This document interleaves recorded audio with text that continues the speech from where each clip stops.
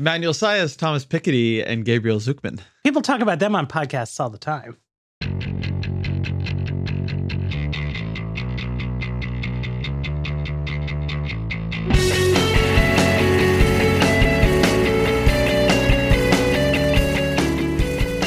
Hello, and welcome to another episode of The Weeds on the Vox Media Podcast Network. I'm Matthew Iglesias.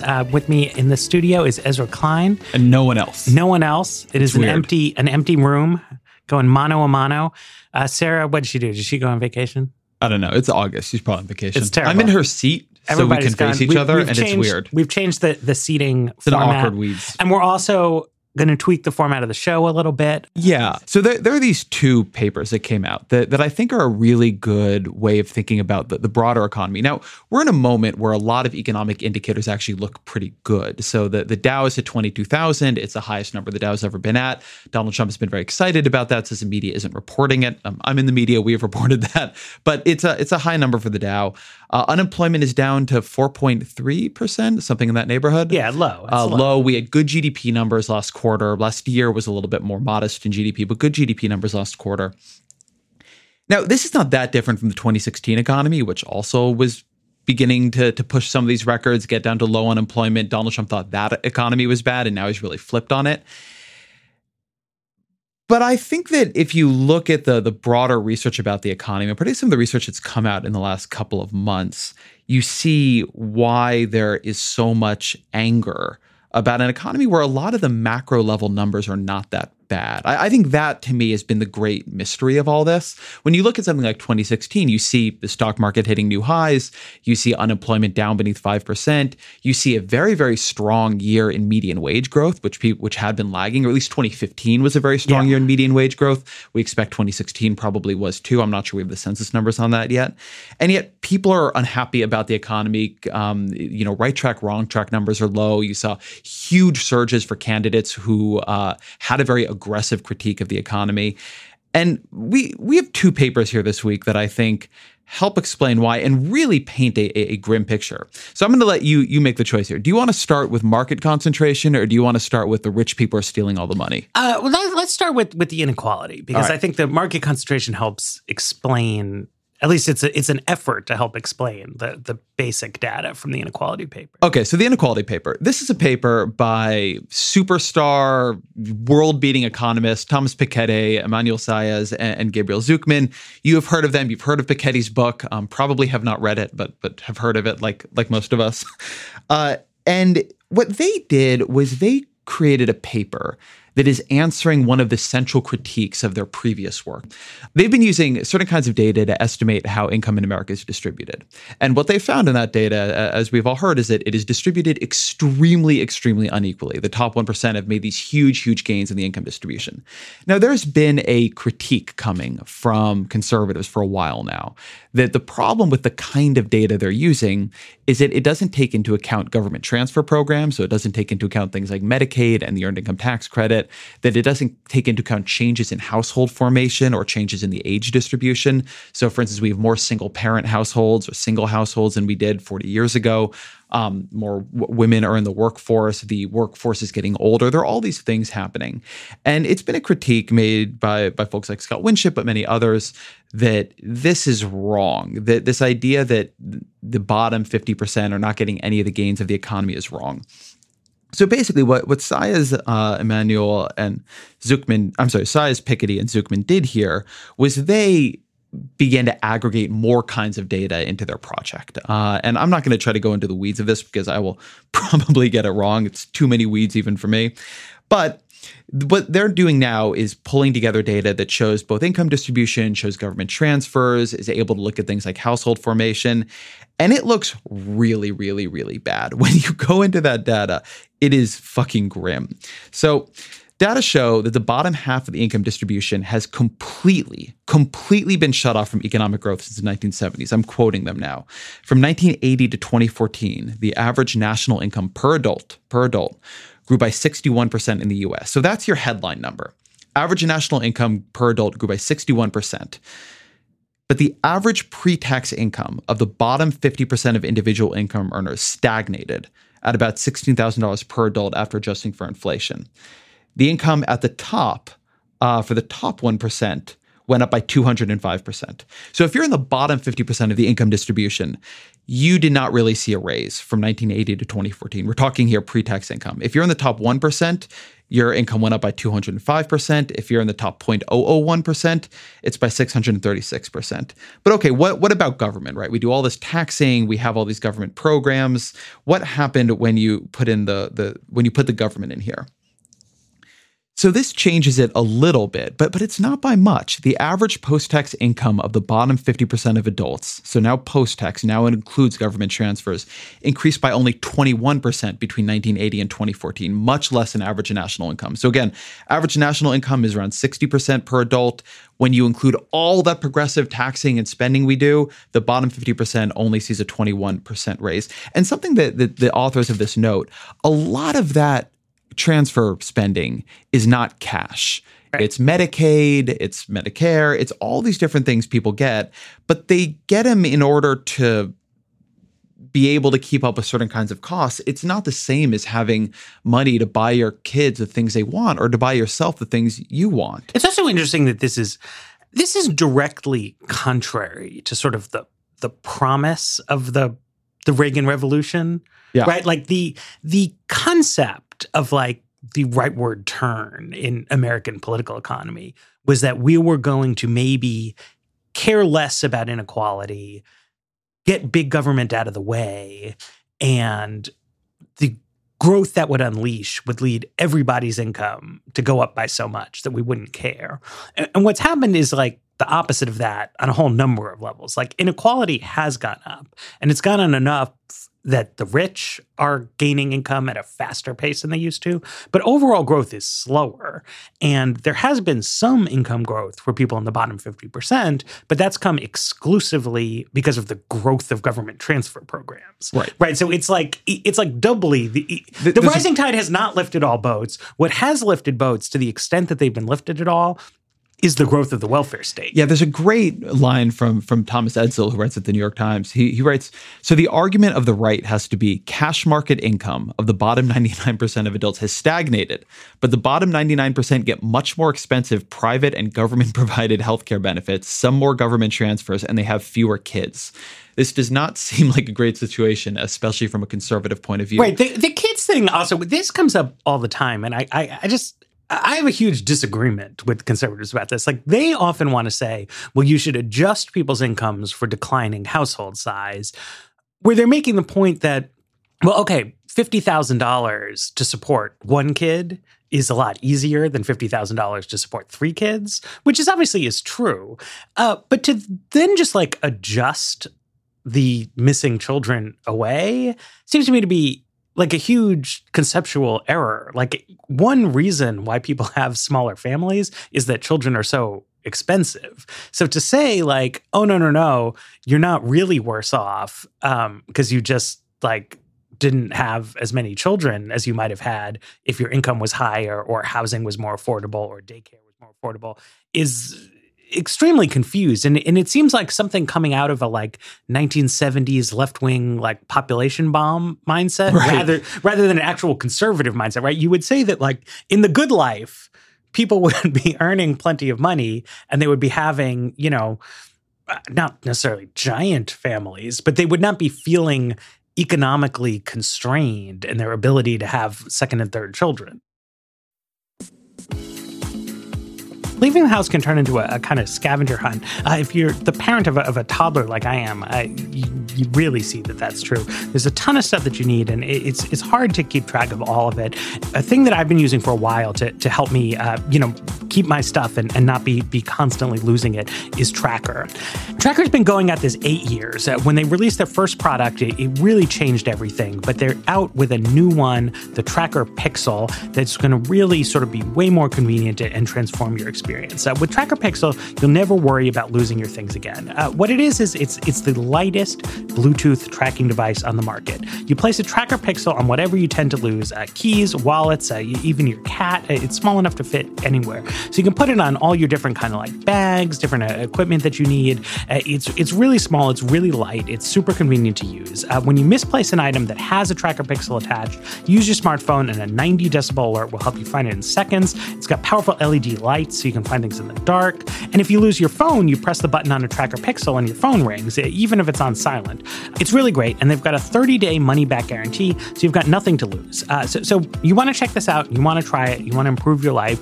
You go to thetracker.com. It's thetrackr.com and enter promo code WEEDS to get 20% off any order. That's thetracker.com, promo code WEEDS for 20% off. Thetracker.com, promo code WEEDS.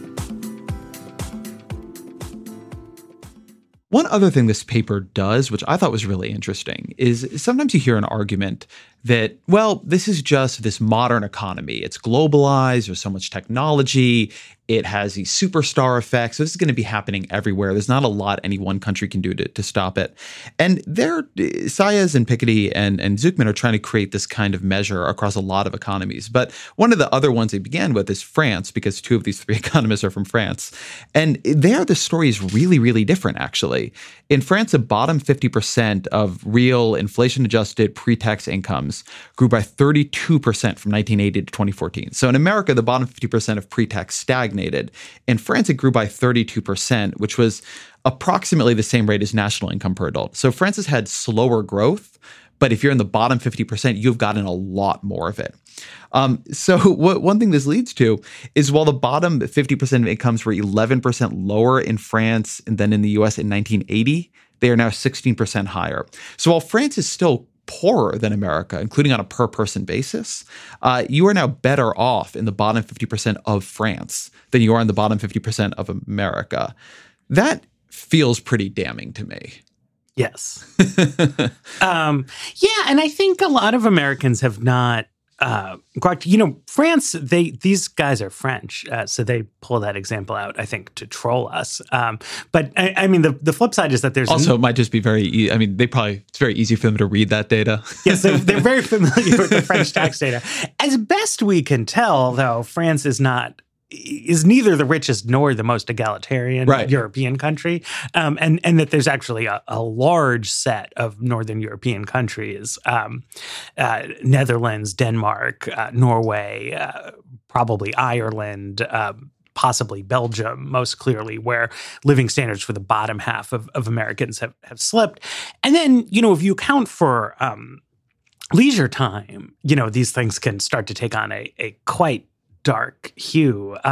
Americans have many fewer vacation days than French people, which is a plausible social trade-off, but you would expect Americans to have a higher material living standard than people who get 2 months off a year. That would be the trade-off, right? And we are really not getting it, particularly for people at the bottom end. So there's one more just data point I want to pull out from this paper, because I really want to stress, this data is bad. It's really bad. And I think we should be very upset about it. And at this point, it's answering a lot of the main criticisms that have been lobbed at it.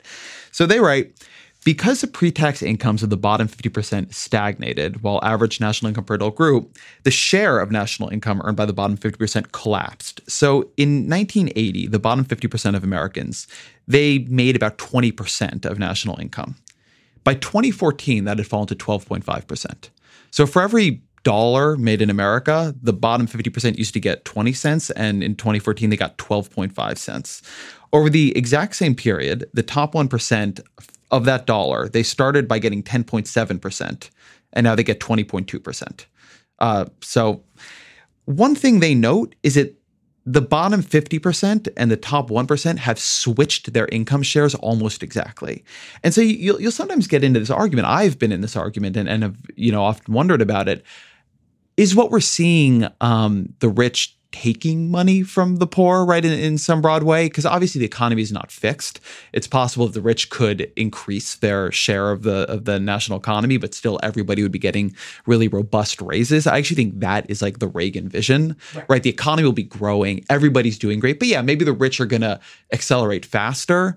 But because they're driving so much economic growth, the bottom 50% are going to be getting these huge raises, bigger than they would otherwise be getting. In China, for example, over this same time period, inequality has exploded. Right. But it's also obvious that the vast majority of Chinese people are better off than they were before. That was what we were promised was a China-like expansion. So China, I think, is almost like the Reagan example. Then France is like the example that conservatives have argued, like you shouldn't have slower growth, but the bottom 50% get more of it. And America has become this sort of, I mean, depending on how you look at it, but for how I look at it, worst of both worlds, where you're getting this explosion in inequality, but you're really not getting any compensation down at the bottom 50%. So this is bad. This is a paper saying the headline numbers are real. You're getting a lot of growth. You're seeing, the economy grow. You're seeing the economy grow faster than it is growing in other countries, seeing it grow faster per person than it is growing in other countries. But that growth is being entirely eaten up by the top 1%, and not just eaten up, but more than eaten up, right? They are expanding their share extremely fast of the income distribution. This is the American economy right now. It's an economy that grows, that is able to create jobs, is able to create income, that is able to innovate tremendously, but that most of the people in it are sharing very little of it, and also that our tax and transfer system is not anywhere near robust enough to make up for. Make your next move with a beautiful website from Squarespace. It's 2017, and there's still a lot of bad websites out there. And there's still a lot of companies and small projects that don't even have any website at all because people are afraid of the work that's going to be involved or they don't want to keep it updated. And Squarespace can really fix this problem. It is a dead simple design and support tool. They have these beautiful templates that are designed by professionals. So you pick one that you like as a sort of starting point.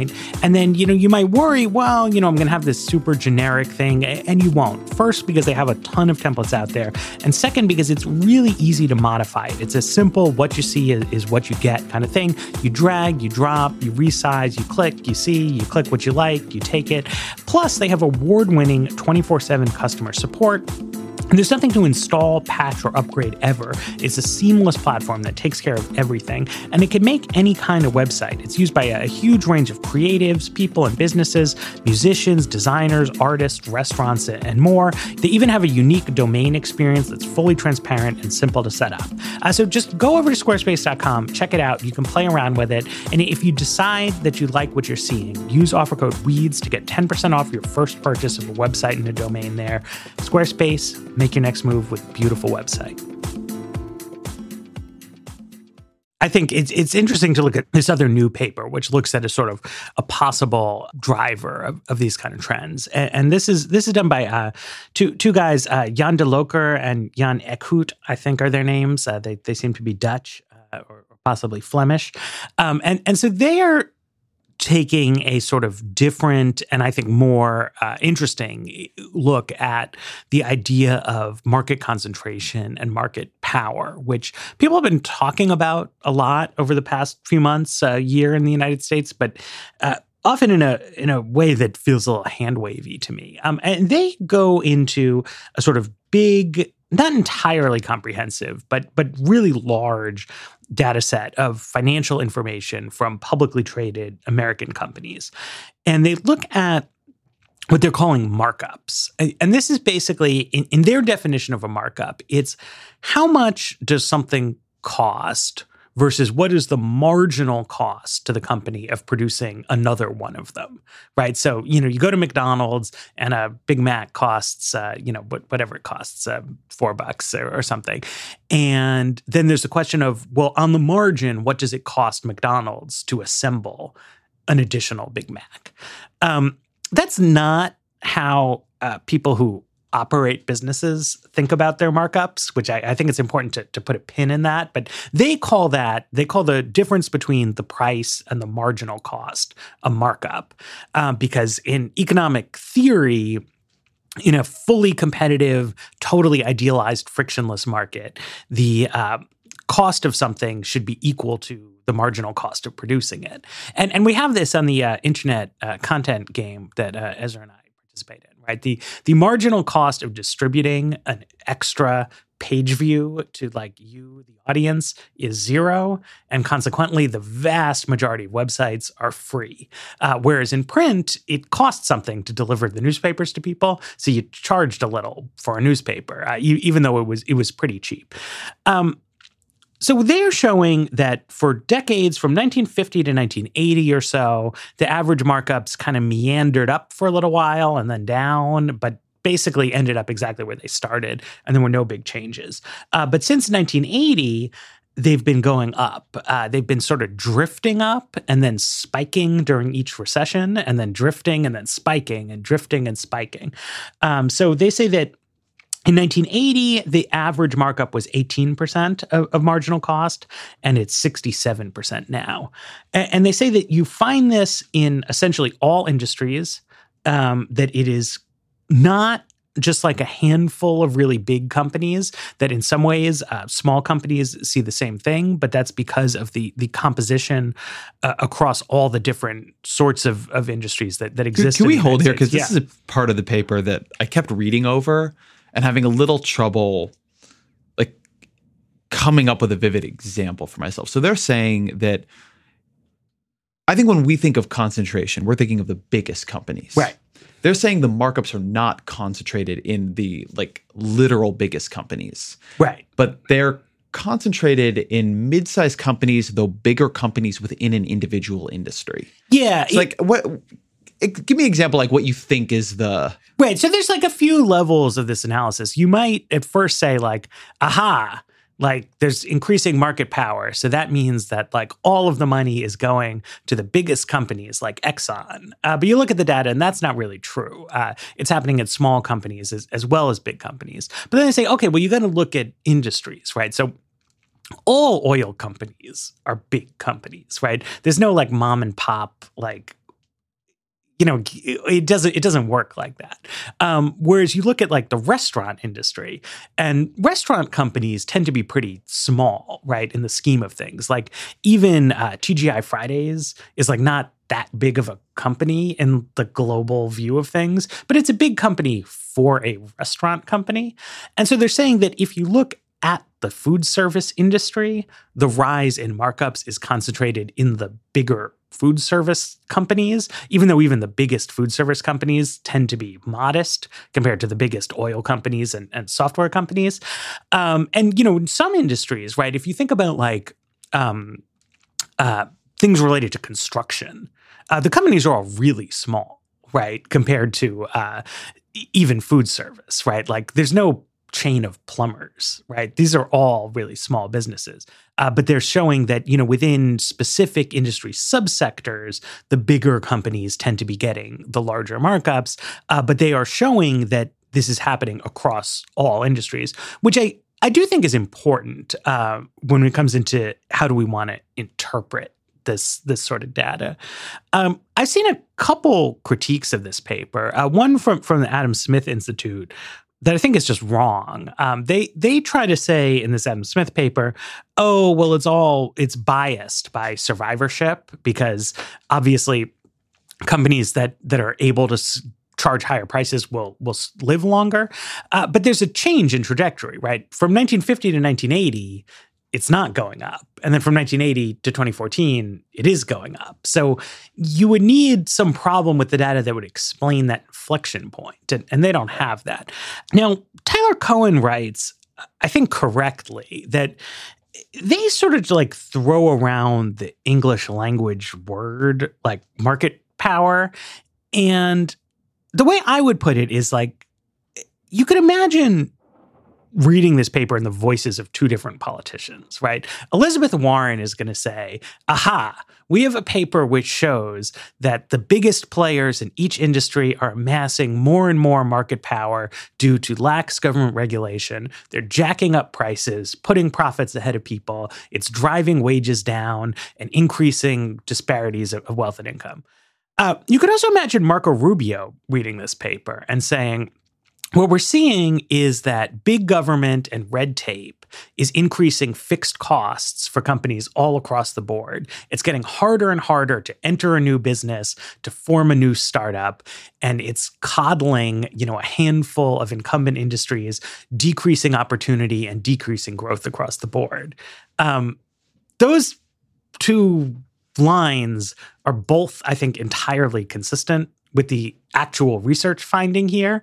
There's no way in this data to distinguish between a classical monopolization scenario in which somehow I have gobbled up all my competitors and I'm just like jacking prices up to screw consumers, and a question of like, if you make it really hard to get building permits, then the cost of operating a restaurant becomes mostly the fixed cost of getting your building, and the marginal food and labor costs become less and less significant. So your markups, as they measure them, will go up and up, and you'll, in both cases, have the same kind of like bad outcome, but you'd be looking at a pretty different policy fix, depending on which of those you think is happening, or both. Right. I think something that's interesting about this paper, or two things that are interesting about this paper.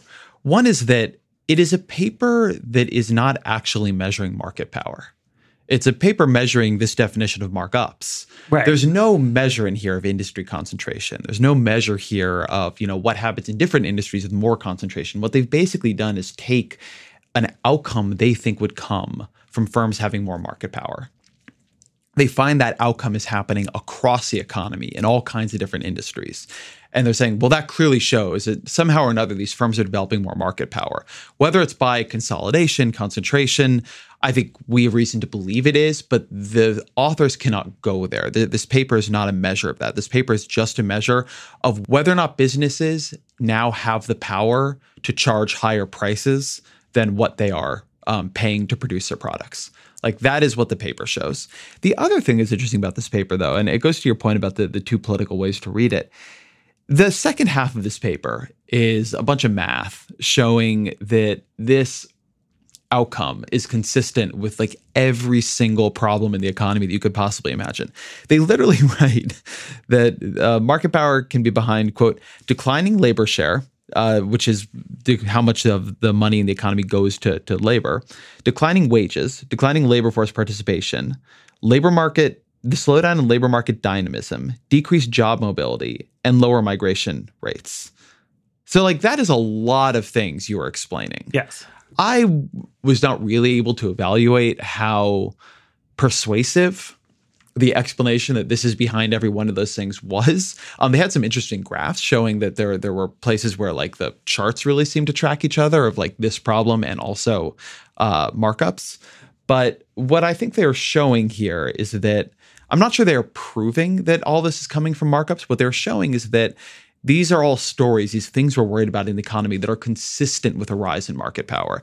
And so if you're thinking about how much of a problem corporate power is and market concentration and other things that you think lead to more corporate power, how much of a problem you think it is for the economy, I think this paper is very strong evidence that you're on to something, that the causal mechanism you're positing for what's gone wrong in the economy is at least a plausibly true causal mechanism. Because I do think there's been a long strain of argument, and we've had it even on the show, I think, saying that, well, big companies, they're more efficient, they bring down prices. This is a lot of the Reagan era antitrust stuff, which, and I'll note, these numbers go way up in the 80s. So it's around the time that the new antitrust thinking begins to come into vogue.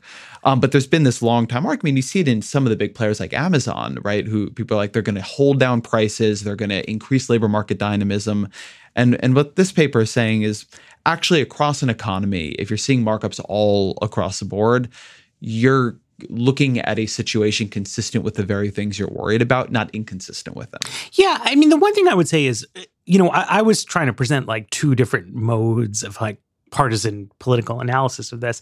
And I think there's good reason to believe that both of them are true and that it's important to keep both of them in our heads. I think in the final sort of 2 years of the Obama administration, Jason Furman and the Council of Economic Advisors did a series of papers that I think you could think of as all looking at different pieces of this same markups issue that this research demonstrates. And, they did one on the growth of licensing requirements to practice a trade, right? There's been a huge increase in the number of things that you need to do, sort of semi-arbitrary jumping through hoops to be able to cut hair or fix locks or do various things like that. There's been a huge increase in the burdensomeness of zoning regulations and the difficulty of creating new houses in the most expensive areas. There has also been a declining vigorousness of merger enforcement and a tendency for companies to be allowed to combine. And we've seen research showing that mergers have led to a lot of price increases where they've happened. And so there's been a tendency, though, I feel like in the think tank food fight world to posit these explanations as competing accounts of the declining dynamism of the American economy. So people who are like really gung-ho about more merger enforcement or, some kind of breakup Google scheme are trying to downplay some of the zoning and licensing type research and vice versa. What's most important, I think, about this is that it does show that the increasing markups exist in all industries, essentially. And it is simply not plausible to believe that inadequate merger enforcement is what's responsible for everything all the way down into a lot of sectors of the economy that are clearly not dominated by a handful of national chains. Like I eat in restaurants. That is not how the restaurant economy works. On the flip side, it's clearly not the case that occupational licensing is driving high markups in the software industry where they don't have any occupational licensing, and it clearly is dominated by a handful of really big firms. We are doing— Although you could argue that non-competes have kept it very concentrated in California. Yeah, I mean, there's things you could say, but I mean, there's clearly some of this happening on both sides. And I thought Tyler Cohen's piece on this, I thought was a little bit odd. I mean, he seemed to be throwing up a kind of argument from anecdotes, which is that, like, ask anyone and they'll tell you that, like, the economy is more competitive than it ever has been before, which is true. That is what everybody says. But also everybody says that people change jobs more often than they used to, and that people move more than they used to, and that technology is displacing workers at a faster pace than it used to. And none of that is true. He's written several good books about how none of that is true. And given that none of that is true, right? Like, people are moving less, people are changing jobs less, the economy is growing less overall. Something like what they are saying about a decline in the volume of competition also has to be true. It's just not possible for the economy to be in this like frenetic pace of competition that businessmen perceive themselves to be in, but actually nobody's investing, nobody's upgrading capital equipment, nobody is moving, right? Because like, if you were competing as vigorously as you thought you were, some of that stuff would be happening. And like, it isn't. Like, the pace of change is slowing, even though people don't seem to perceive it that way.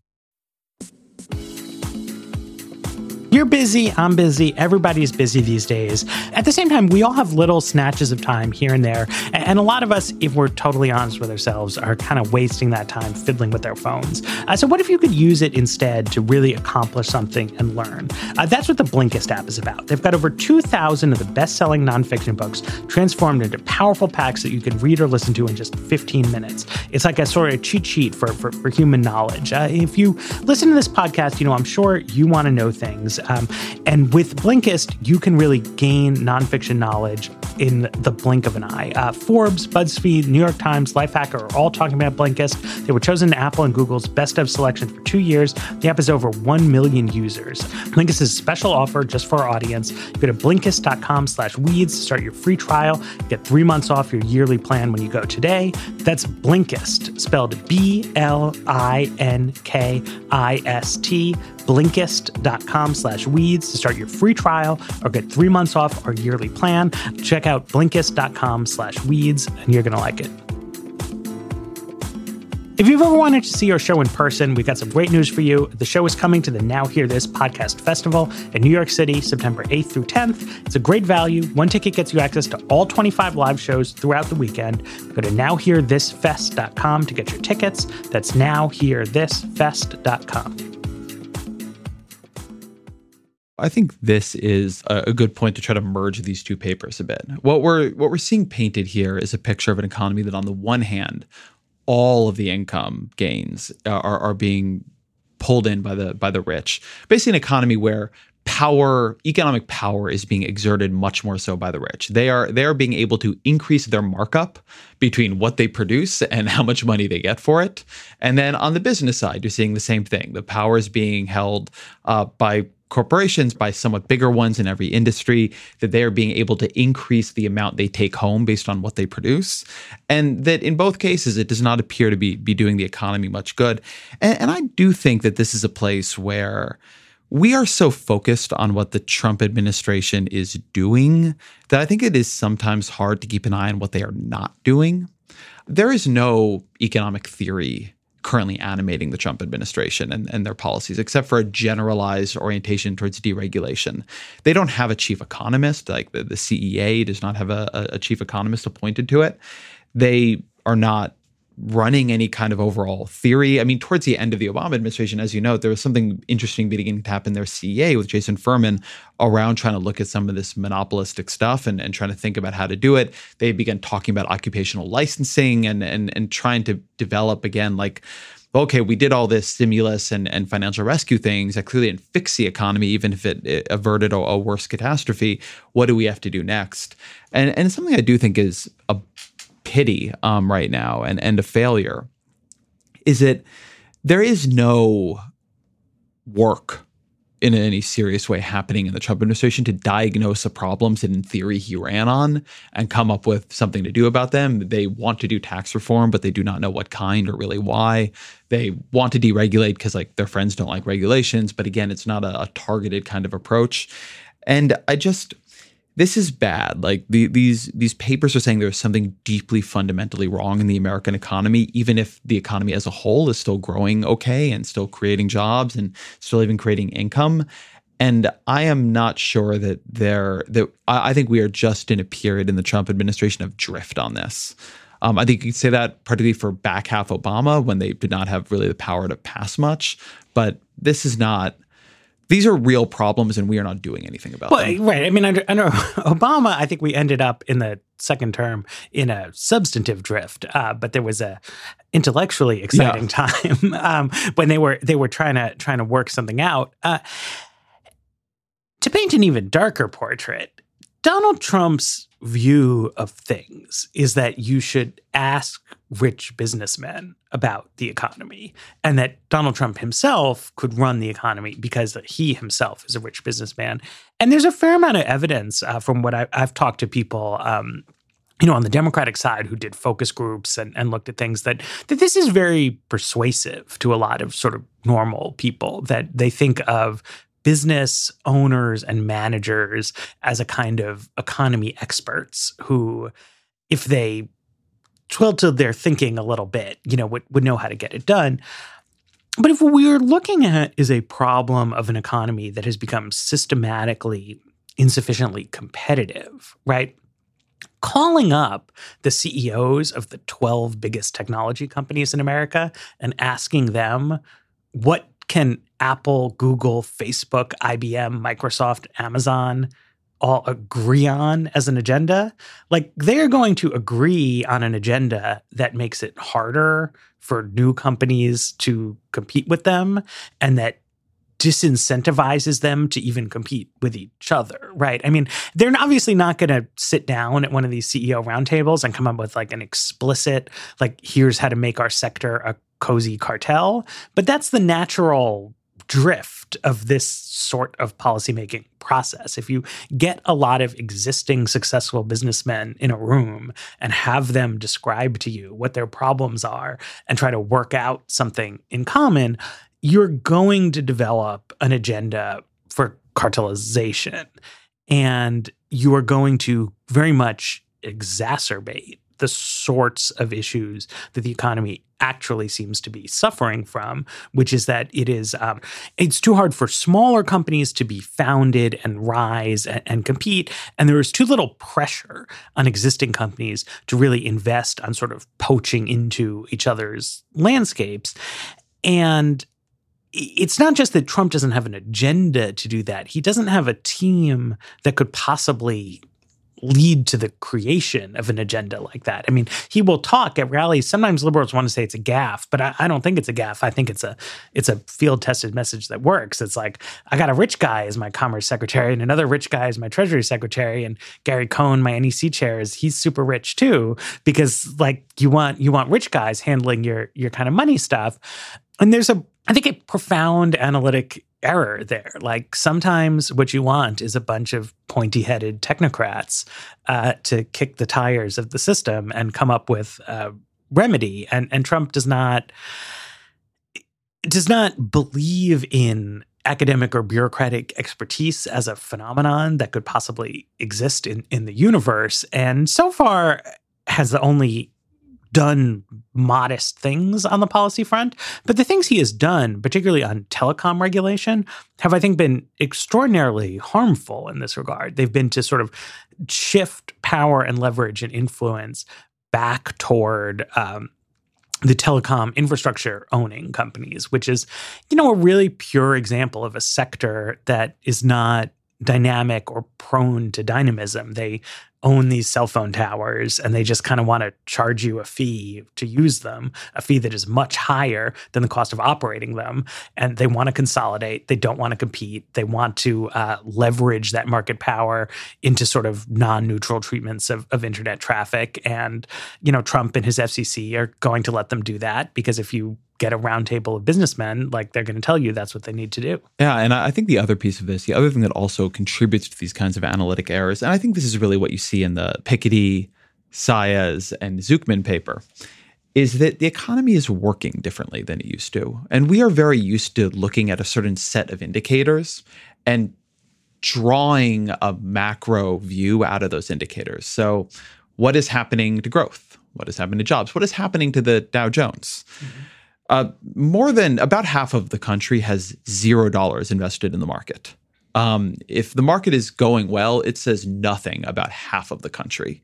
Now, it would tell you that corporations are doing reasonably well, and that's a good thing to care about, except that corporations doing well does not appear to be going downward to half of the country, right? They're not sharing that wealth. So they're not getting the gains of the stock market.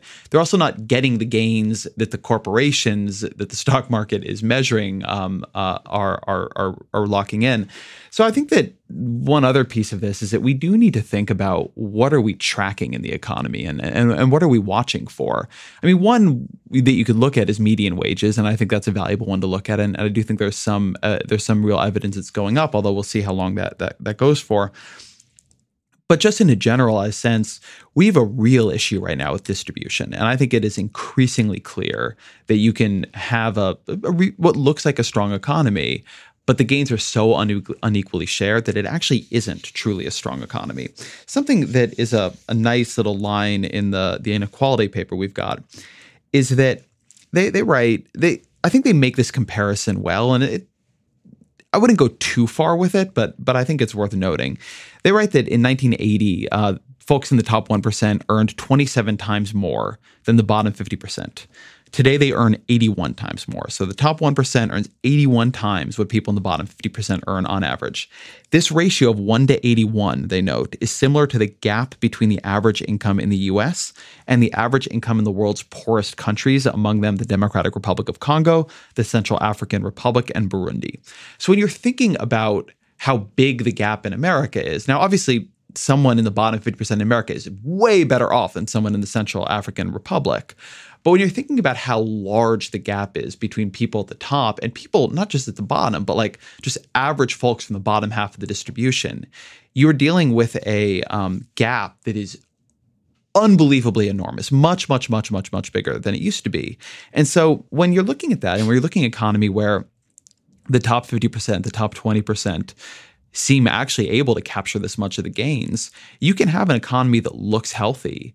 And there's a whole other country at the bottom half of that economy that is getting nothing out of it. And so I do think that even outside of the context of Trump and everything you say about who he's listening to, I think is spot on. There's also this issue of we are very attuned to economic numbers that are not really teaching us that much anymore. And I would also say, I mean, this is something that's been kicked around a lot, but there's a notion that is out there that David Brooks put forward in a weird column about sandwiches, and that Richard Reeds has put forward in a book that is less silly, called Dream Hoarders.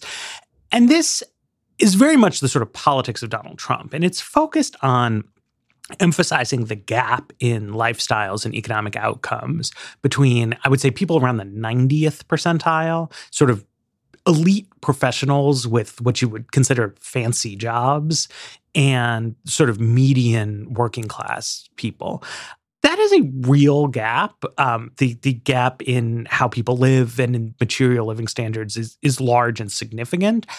It's a gap that has grown somewhat, but one thing that the Piketty-Zucman charts really show is that this does not explain very much about the macroeconomy. If you look at people in the 90th to 95th percentile or so, they have continued to do similarly well in the post-1980 situation as they had done previously. Their incomes have grown a little bit more slowly than they had grown in the past. It's for people in the bottom 90%, things have grown much, much more slowly. And for people in the top 2, but really 0.1%, incomes have skyrocketed. And it's a real bait and switch, I think, to try to get people to see the meaningful, significant divide in the country as being between the people who, I don't know what, are buying organic bok choy at the farmer's market and the median American. It's true that gap has grown over time, but it's grown a tiny amount compared to the gap between the people who are rich enough to own tons and tons of stock and to make a living off of ownership of capital. That's what has really sort of accelerated.